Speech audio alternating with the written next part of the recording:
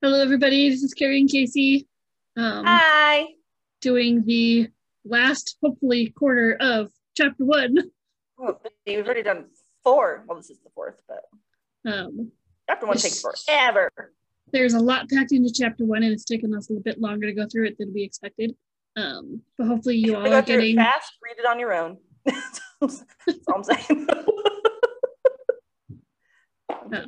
hopefully you are getting some good stuff out of this as we go through it. So, future chapters, we will try not to do them quite so long. But there is a lot in chapter one to discuss that is pertinent to future stuff. I think that's why it's taking a little bit longer. That's true. So, Case, do you want to pray? Yeah. Okay. God, thank you for today, and thank you that we can get together and talk about your word, God. And thank you for just everything that's in chapter one. I know it's taking us a while to go through it, so there's got to be a lot in there to talk about, and so thank you for that. And just thank you for the accessibility that we have to read your word and learn about it. In Jesus' name, amen. Amen.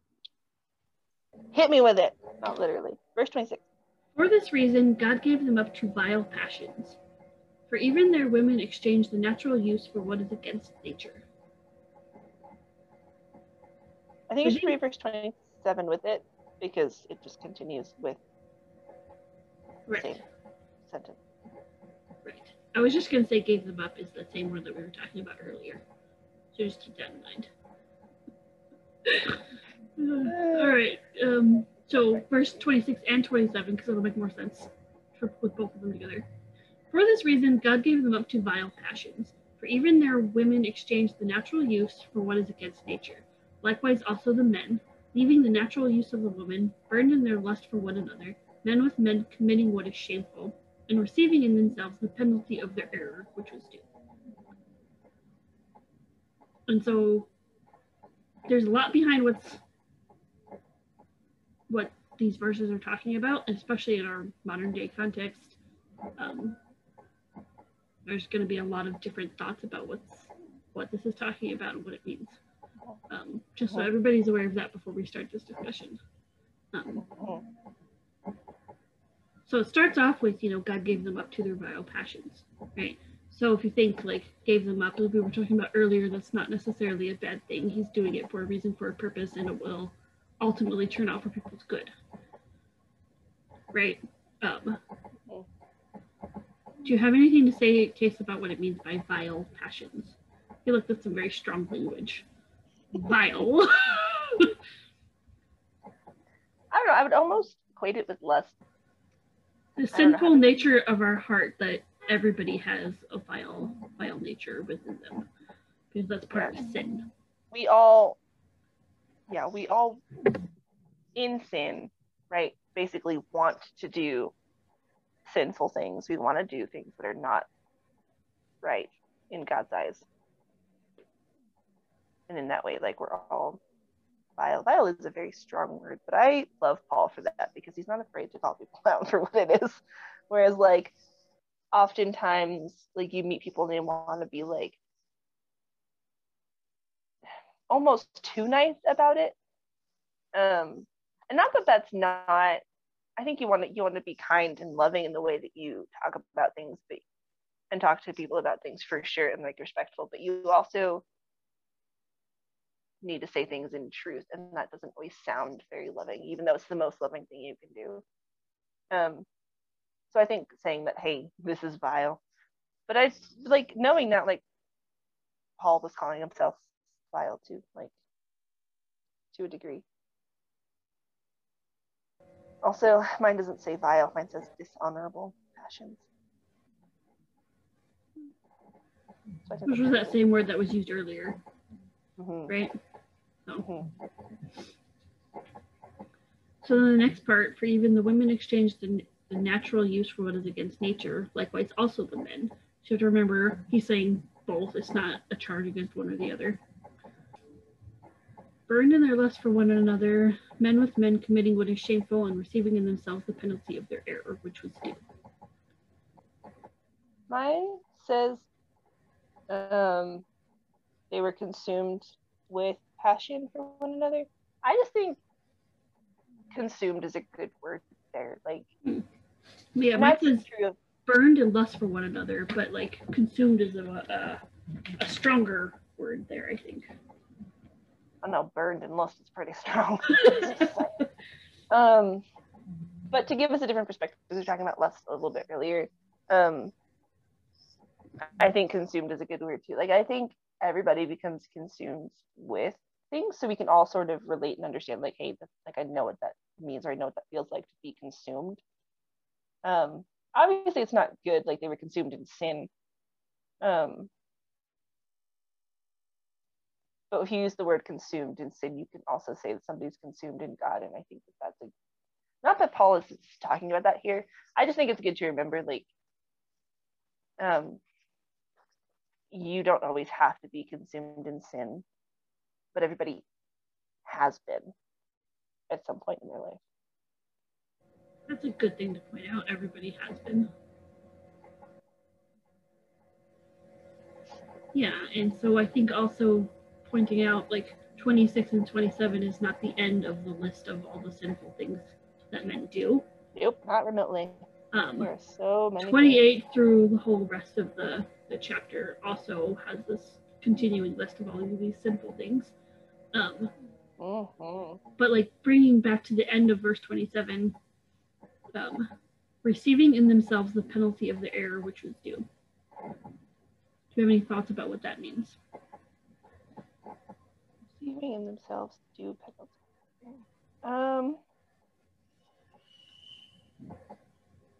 I think the first thing I thought of was that this, like, Paul was laying it out, like, here's things you shouldn't be doing, and then by doing these things they basically received the penalty for what they shouldn't have been doing, for the error, right? How we were talking about, like, the wrath of God earlier, like the punishment, like they were receiving that without receiving it immediately. And I think that's something that we also don't talk about either. Like, we talk about, like, the wrath of God happening, like, immediately, or like something, but that's not always the case. Like, you could, when you're committing a sin, you're basically saying, like, hey, I deserve, like, not deserve, because we all deserve, that's the wrong word, but like, I should get this punishment, but we don't see that until the end, right? Like, we're not going to see the actual, like, fruits is also the wrong word, but like, we're not going to see the punishment or the penalty until later, usually, not always. So a story came to mind, and I can't remember which Bible chapter or book that I read this in, but I read it sort of recently. So, forgive me if I don't remember the details. But, like, how dare you? There was a king, who, was, I think, following God, and then, like, turned away and then did something wrong. And so God was going to send there was many of those, his wrath or his punishment. And so then the king repented and turned back, and God was like, I'm going to withhold this until your son. And then I don't remember what the son did. So, like, but thinking, like, if the son was also, like, repented and turned toward God, God would again relent and withhold the punishment until later. Until there was somebody else who turned from him, and then his wrath would come again. Does that make sense? When you were sharing that, I thought of, because honestly, that happens a lot, where somebody in the Bible, and nowadays too, we just see it in the Bible, right, does something that turns from God, commits sins, does dumb things, whatever, and then God's like, oh, I'm gonna punish them. And then, like, if you think of like, I have two examples. The first one that came to mind was Moses. The Israelites, like, were basically, they grumbled a lot. I don't remember if this was exactly then, but they were always like, I have to do, I don't want any of this, and it's basically very whiny people. I think they just complained all the time. Which if you were in the desert for 40 years, I would probably complain too. So I can't even say how dare they, because I would do the same thing probably. How dare you? But there, they would like you. repeatedly, thank you. They would repeatedly do things against God or that were dishonoring to God, as we were talking about earlier. And God, like at one point was just like, okay, well, I'm done with these people. Like if they're not going to honor me and they're not going to keep my covenant, then why am I putting time and effort into them? Which is a terrible way of saying that, but basically that was the idea. Oh, yeah, but think about like if you're like a parent and you're waiting for your child to, you know, come back to you after 40 years, like your patience would also be tried. So just pointing that out. Yeah, not that God's. Continue. Anyway, yeah. And so Moses was like, and this happened in multiple times. I think this also happened with the 12 spies sent into Canaan and other times where basically God was like, I'm going to be done. And then Moses was like, well, God, like we maybe rethink this. Like you shouldn't send your wrath on these people. And God was like, oh, okay, Moses. Like it's just like, okay, like it just turned like he would go to God for the people, and then the people would be saved. And that happened a few times. And then, what was my other example? Oh, and Jonah. Okay, so the city of Nineveh was like terrible. It was almost like Sodom and Gomorrah level. Like it was just bad. They just were doing terrible things. And then God was like, all right, Jonah, go save them, or basically go talk to them about me. And Jonah was like, what? No, that's a terrible people. I'm not going there. And Jonah then God was like, nope, you're going. Jonah hated the Ninevites. It was not pretty. Very much. It was, yeah, anyway. So Jonah didn't want to go. Very bitter against them. Yeah, so much that he ran away and they got thrown into the ocean and eaten by a whale. So Jonah, begrudgingly, right, he doesn't want to, he goes to the city of Nineveh and goes into town and is like, hey, God's going to send his wrath, repent or be destroyed. And they're like, oh my goodness! And they like turn and they like. Something that I learned was that Jonah's message was a whole 5 words or something.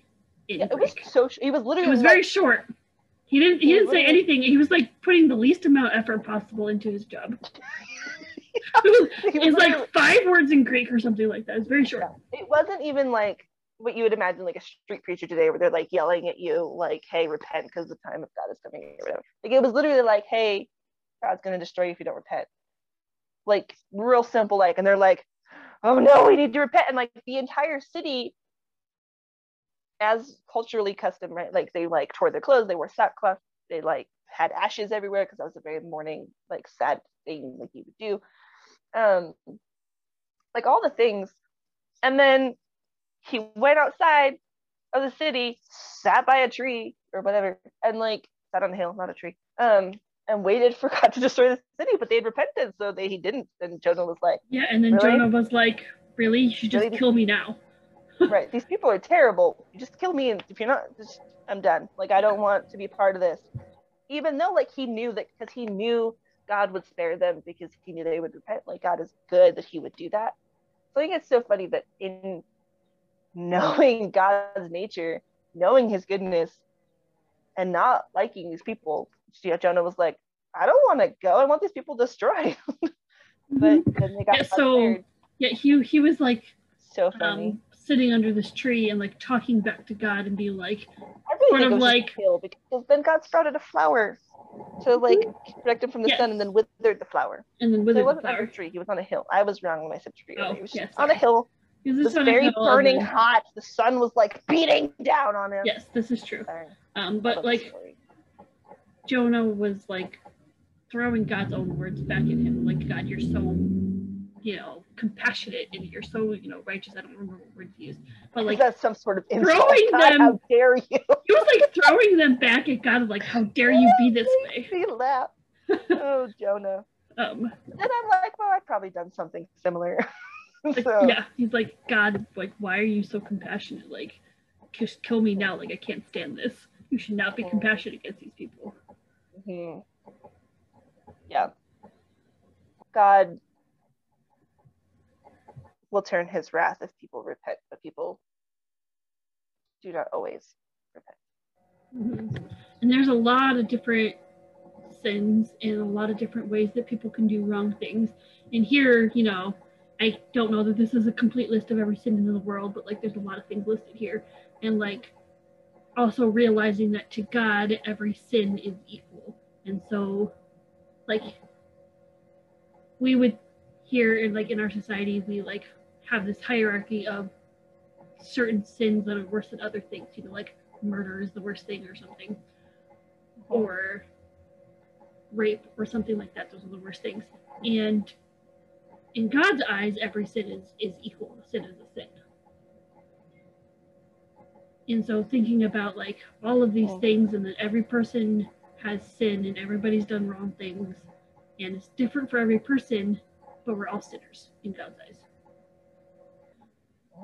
Doesn't matter what we've done, we're all equally evil people. So as we go down here, this next part is just sort of a list. So verse 28, and even as they did not like to retain God in their knowledge, God gave them over to a debased mind to do those things which are not fitting. Yours probably says it a little bit better, Case. Okay. And since they did not see fit to acknowledge God, God gave them up to a debased mind to do what ought not to be done. So I like how they both use the word debased, but the other part is like so funny. So right. Well, but I like how it says. Go ahead. Go ahead. No, you go. Fine. I just was saying, like, I like they did not retain God in their knowledge. I just find that that's an interesting phrasing.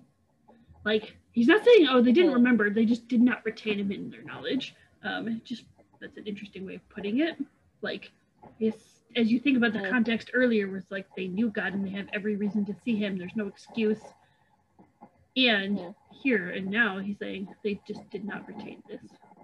Like, think about like going to school and your teacher's trying to knock something in your head and it goes in one ear and out the other. And you're just like, I did not retain that information. That's what's happening right here. God is like, you see me, but it's going in one ear and out the other, in your eyes and out the back of your head. Like, you're just not retaining anything that I'm pointing towards you. Yeah. I was actually going to say the same thing, except that whereas yours says they didn't retain the knowledge, mine says they didn't acknowledge him. So I think it's similar. Like they saw him, right, but they didn't acknowledge that it was him. Like they didn't even acknowledge him. And I think that's just, yeah, like you were saying, like I think it's just such an interesting way of putting it.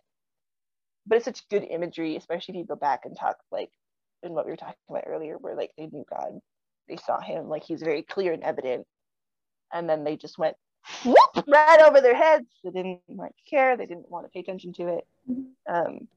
Yeah, and then this again uses that phrase, God gave them over or gave them up. You know, so it's that same phrase we were talking about earlier. God gave them over to a debased mind. So what is this word debased? Based on like context of what they're talking about, like it's very much like a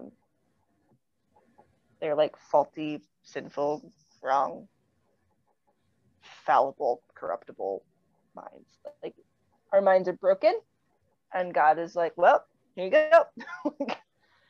Yeah, so I guess sort of the word that I'm thinking in my mind is like insane. He just like gave them over to insanity, doing all these things. But I don't know if that's correct to say. I don't think that's right.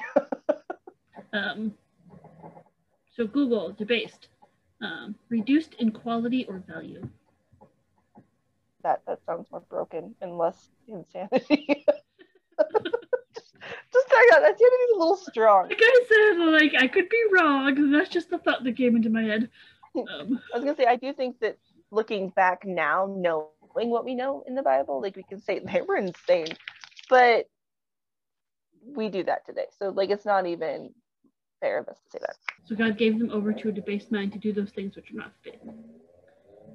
letting them have free choice to do the wrong thing, because ultimately the wrong thing will help them realize that they're doing the wrong thing and come back to him. Or it will in some way be beneficial to you. Like he will work his good in there if you let him do that. Verse 29. I think everything can be used for like God's glory for sure. I just don't think it always is, because we're just you don't let him. We're like, nope. Yeah, we're very faulty in that way. Yeah. Going into verse 29. Being filled with all unrighteousness, sexual immorality, wickedness, covetousness, maliciousness, full of envy, murder, strife, deceit, evil-mindedness, they are whisperers. Do you want me to just keep going down the list? Yeah, we can go back over them in a minute. Just read the next verse. Okay. Backbiters, haters of God, violent, proud, boasters, inventors of evil things, disobedient to parents, undiscerning, untrustworthy, unloving, unforgiving, unmerciful, who, knowing the righteous judgment of God, that those who practice such things are deserving of death, not only do the same, but also approve of those who practice them. Let's start with 29. They were filled with all manner of unrighteousness, evil, covetousness, malice. And then it has a period. And I think that's cool how it like does that, where it's like all manner of these things, and then it like lists them more specifically. But it's like all manner of evil, and then it just lists them. Like how we were saying earlier with how it's saying they were filled with all manner, like they were all consumed earlier with sin. So I just think that's a cool way to also connect it back. Like you're being filled with it to the point of being consumed and overwhelmed and overtaken. To the point where it takes over everything in your life, and that becomes like the object of the thing, which then becomes the thing that we want to worship over God. I like how yours says they're whisperers, because mine says they are gossips. Which I think it's the same thing, but if you just say whisperers, I think it's kind of funny. Like it could be like mist, like, oh, it means that they're whispering to each other because they're gossiping about somebody, or spreading lies or rumors. Slanderers, haters of God, insolent, haughty, boastful, inventors of evil, which I like the phrase of inventors of evil. Disobedient to parents, which doesn't seem like it should fit in here. Foolish, faithless, heartless, ruthless. I like how they stick disobedience to parents in there, because if you think about like the 10 Commandments, right, in there, like obey your father and your mother. But I don't think it's something that we always think about as being sinful and bad. But I think that's also something that you have to be careful about, because there are so many parents that are just not good, and like you don't want to obey them for many reasons. But I also think, like, if you're thinking like disobedient to parents, often you're gonna think a kid disobeying their parents, that's just sort of a normal thing that kids do. But also thinking like, as an adult, are you honoring your parents? Yeah, I think honoring is a great way to phrase it, because people don't always. I think this is where we get to. Where last week we talked about obedience and what that looks like. We don't always like the word obedience and being obedient to somebody else, especially somebody human like parents. But I think honoring, we're more like, oh, I want to honor my parents, but we don't always want to be obedient to them. But those are the same thing almost in this context. I think obedient is used in a lot of different contexts, and both taken in good and bad ways. Like if you're at work and you have to follow the rules, you're being obedient to your supervisor, or you're being obedient to the rules of the workplace, whatever that is. But then also thinking of like, some people will take that out of context and be like, you're such a goody two shoes or something. Like you were saying last time, like you're so righteous. Trying to take a word that's a good thing and trying to turn it into something that isn't. Yeah, I just think that's something to remember and think about. Mm-hmm. But I guess within that, there's a question specifically with being like obeying your parents. I think that's a question that I don't know if we could talk about today. I don't know if we have the time to. But what is it? And I shall answer. What does it mean to obey your parents when you have parents that aren't for your like after you're good as an adult? If your parents they're not good parents, like how do you honor them and honor God, but still are able to be healthy and like stand up for yourself almost? I think it's also going to be dependent on context and like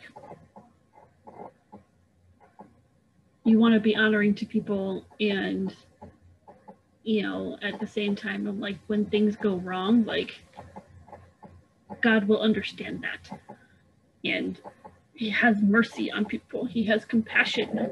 So like when people are in a bad situation, God knows he understands that. He has compassion on you. And yes, but how do you practically do it? Because it's going to be very dependent on context, like how you're going to be honoring to them and also, taking care of yourself. I guess that's something I don't necessarily have to explain so much as maybe if you're listening and you are in a situation like that, just think of ways that you can be honoring to your parents. While also taking care of yourself. Yeah, and also making sure you're obedient to God first. Because there are situations where honoring God or yourself is more important than honoring your parents.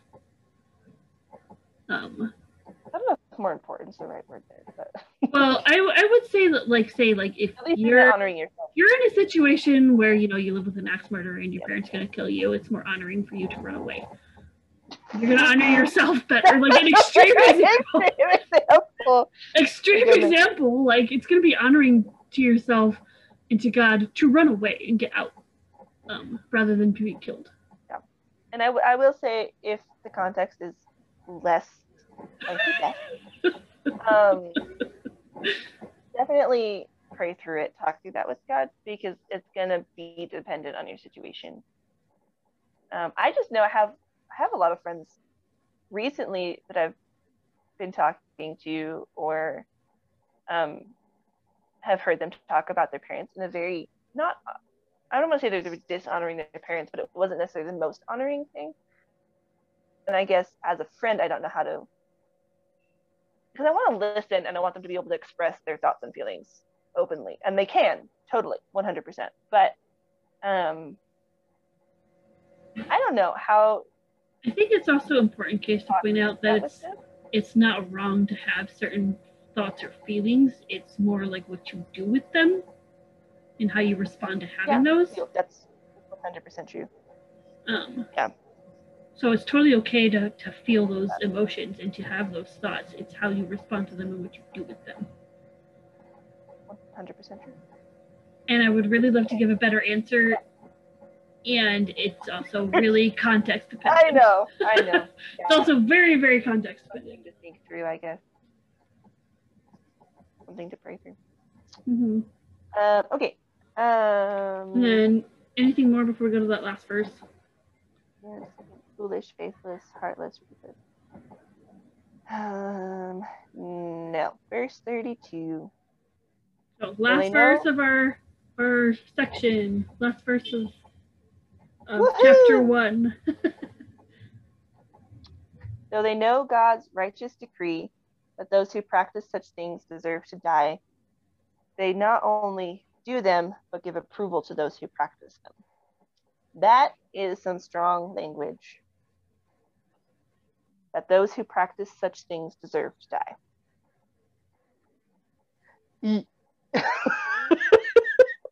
Which, so he's basically saying everybody deserves to die. Everybody. Yeah. Oh, yeah. It's just, people. What's so funny to me is that I think people take this, not necessarily this verse, but this like thought or idea out of context, where they like very much pick a sin that they're like, oh, I'm so against this, and then just like tell people that those people deserve to die, which is not loving, not godly, not God honoring, not honoring to them, not honoring to yourselves. Like, we're talking about this whole thing. And I'm like, that doesn't make, I don't understand. It doesn't make any sense. I think also remembering that, like, in one way or another throughout the Bible in different places, God tells everyone that, like, judgment is his. Like, he is the one who judges, not us. And so taking ourselves out of that place of judgment. Like, we're not supposed to be judging people. That's not what we're here for. Okay, so I just, yes, everything you were saying, God is the judge. Okay, yes, but also, there's no but. And also, I think I love how the way that Paul says this, like, it's not just like, hey, you practice this thing so you deserve to die. It's those who know God's righteousness, they know his decree, which, as it said earlier, was very obvious and evident, like everybody should know, like it's been revealed. But those who know his righteous decree and still practice deserve to die. And I think that's a very interesting...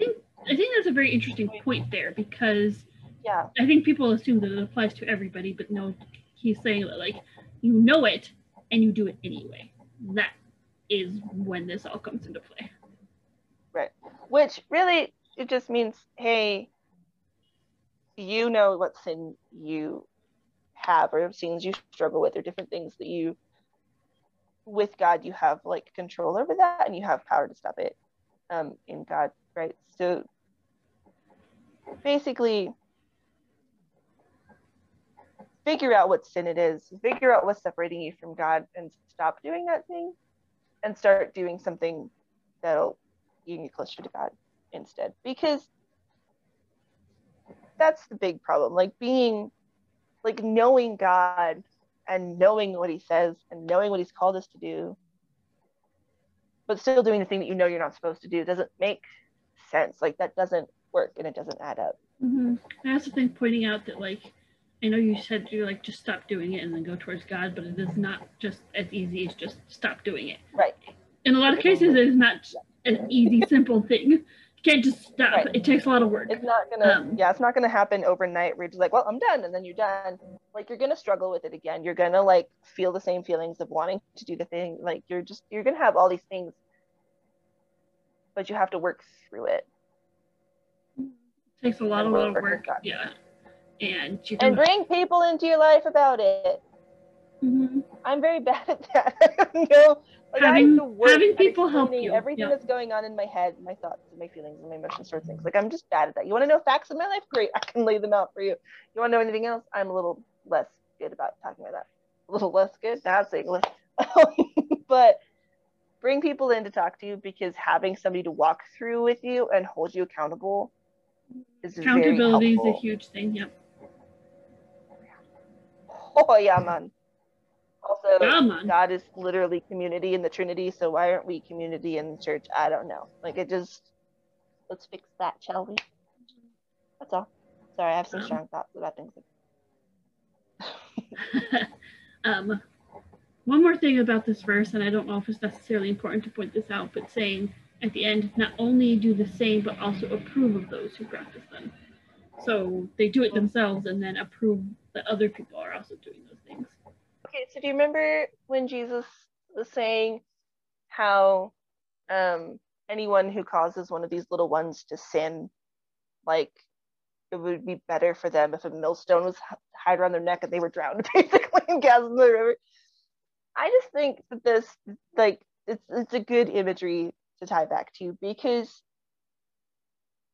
it's, even if you're practicing something, but you're, like, not, if you're telling other people not to, or you're not dragging them into it, obviously you still shouldn't be doing that thing. But it's worse if you're, like, saying, hey, you should do this with me, or, like, hey, you can also do this thing, or whatever it is. Like, it's just, it's worse, because you're bringing someone else into sin with you.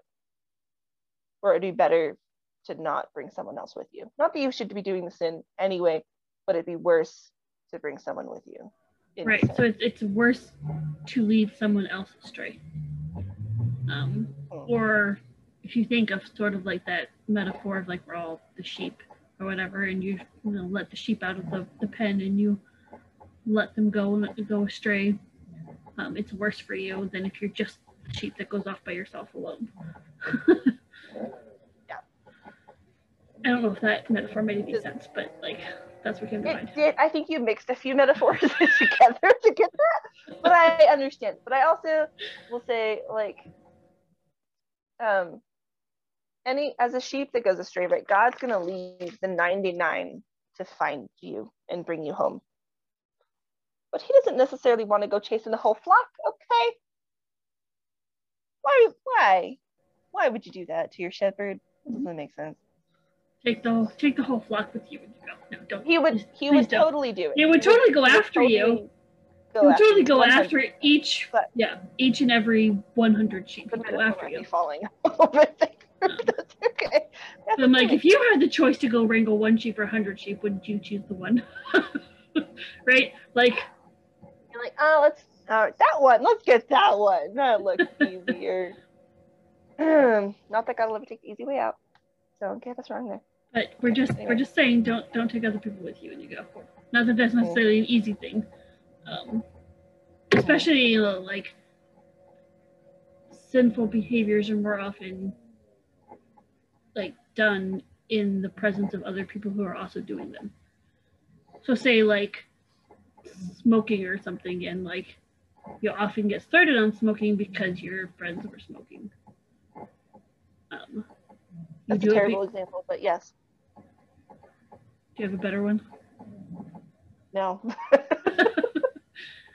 or like drinking, like you drink because your friends drink. It's just sort of like the way in, like you're with people who are doing it. Yeah. So we're also doing the sinful behavior. So one thing to think about is like the behaviors are not necessarily all bad. Like drinking alcohol is not necessarily this whole bad big sinful thing. Like, you know, Jesus turned water into wine. Like he wouldn't have done that if it was a sinful thing for people to be drinking wine, right? God does not sin. God does not tempt. God will not lead you to sin. That being said, I have also never tried alcohol, and neither has Carrie, I don't think. I did once because I didn't know that's what it was, and it was awful. Really? Oh, tell me about it. When? So when I was in Northern Asia, a 2-week trip, or it was like 2.5-week trip. And anyway, I was staying at a university, and they had this sort of international day, and so everybody had a booth out for the different like minority groups or whatever that were on the campus, and we Americans had a booth. And anyway, one of the groups had these little cups out on the table, and students that I was with were like really wanted me to drink it, and I'm like, okay, I'm just thinking of some sort of sample of something because it's fair. I wasn't thinking anything at all of like alcohol, right? Like these little big cups, I probably should think of that. But anyway, I tasted it. Very tiny, itty bitty little sip. It's the most awful thing I've ever tasted in my life.